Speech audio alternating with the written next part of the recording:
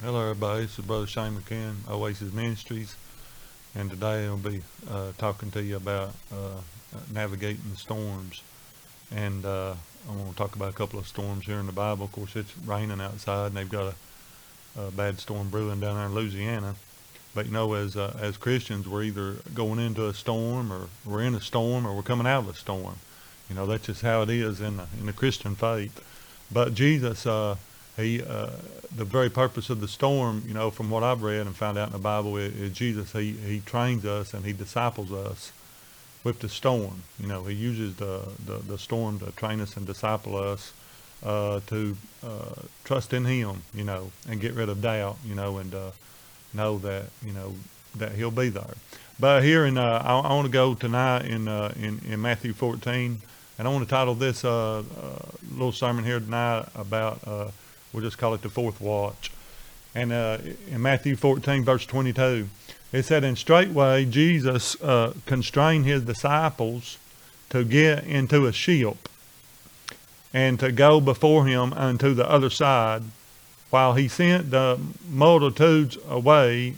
And when he had sent the multitudes away, he went up into a mountain apart to pray. And when the evening was come, he was there alone. But the ship was now in the midst of the sea, tossed with waves, for the wind was contrary." That word contrary, it means work against.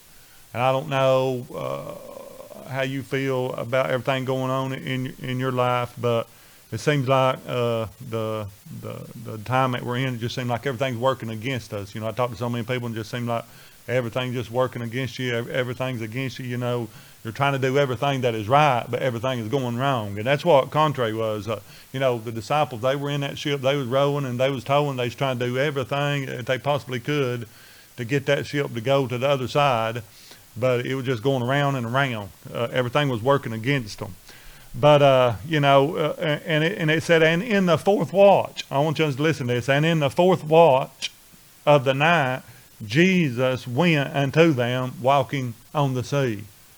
I want to settle this, because a lot of people believe that some people just believe that Jesus was a good man, that Jesus was a prophet, that Jesus died, but he never did resurrect. And that Jesus wasn't God, but the Bible says that when he was down here walking with us, his name was Emmanuel, which interpreted God with us. And, if he was only a man and if he was only a prophet, he would not have been able to walk on the sea. Okay, so we have to understand that Jesus was God. And here he came walking on the sea. He's the only one that can defy the laws of gravity. I want you to think about that. Scientists tell us that we've got gravity in the center of the earth and it holds everything down. But here we find a picture of Jesus walking on the sea in the fourth watch. And think about this, when they very least expect to see him, there he shows up. He'd been praying that whole time. And he knowed they was in trouble, knowed they wasn't getting nowhere. So he said, well, I think I'll just ascend off this mountain, and I think I'll just descend right down on the ocean. He didn't have to walk off that mountain and walk off on the ocean. He could have just descended off of that mountain and descended right down on the ocean where they were at and just start walking. He's the only one, that can defy the laws of gravity. And this goes all the way back to Kings, where Elijah, some of the men are with him, they borrow an axe. And they're chopping wood, and the axe head falls off, and it sinks down to the bottom.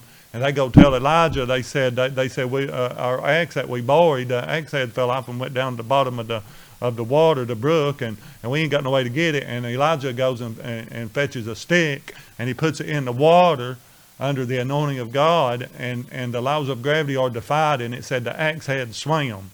And then here we go so many chapters ahead here, and we find out Jesus, God himself, walking on the sea, defying the laws of gravity again.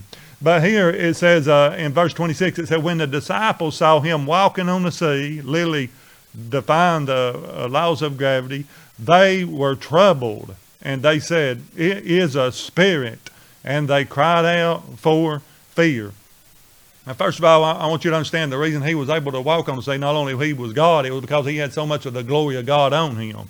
And the more the glory of God that you got on you, you'll feel weightless. You know, I've been in services where I just felt so much of the glory of God, and I just felt weightless because it's His glory. And Jesus had so much of the glory of God on Him that He just become weightless, and He could just defy the laws of gravity and just walk on the sea. But it said they were troubled, crying, "It is a spirit," and they cried out for fear. Watch this. But straightway Jesus spake unto them, and He said, "Be of good cheer, it is I, and be not afraid." And Peter answered Him and said, "Lord, if it be Thou, bid me to come unto Thee on the water." And He said, "Come." And when Peter was come down out of the ship, he walked on the water to go to Jesus. Watch this. But when he saw the wind boisterous, and that word boisterous, it means rough. And what that word boisterous means, it means noisy. That means the waves were noisy. The winds were boisterous, and the waves were rough. And it said he was afraid, and he began to sink.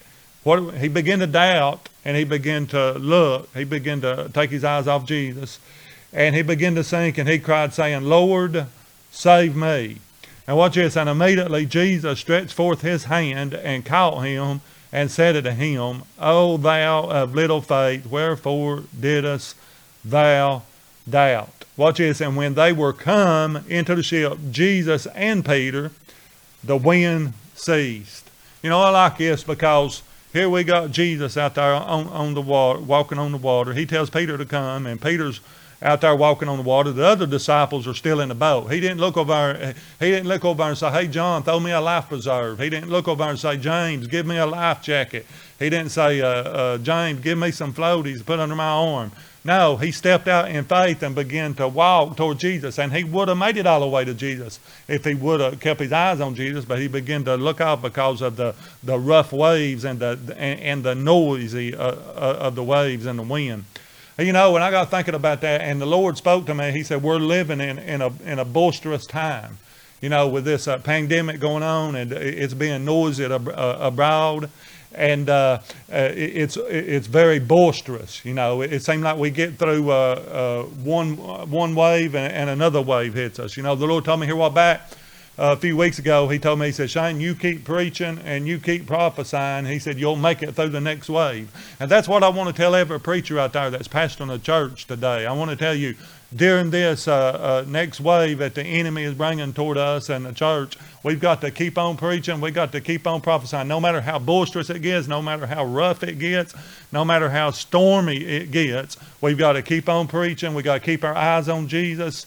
And we got to keep looking toward Him, the author and the finisher of our faith. We cannot doubt, you know. We had a huge wave hit the church when this thing first broke out, but there's going to be more waves. But if we'll just keep our eyes on Jesus and not doubt, and He will take us through this storm. Watch this. And when the wind ceased, they that were in the ship, watch this, they came and they worshiped Him. "Of truth, Thou art the Son of God." You know, Jesus came to do two things. The Bible said that He came to seek and save that which was lost, and He came to be worshiped. So that tells me that He is God. And not only that, I like a part where on the 8th day, He goes, after He's been resurrected, He goes and He appears to the disciples, and Thomas is in the room. He appeared to them earlier, and the disciples said, "Hey, we saw Jesus, the resurrected Jesus." And Thomas said, "I'm not going to believe not unless I can stick my fingers in the nail print of His hands, not His wrist, but in His hands, and stick my hand thrust my hand in His side."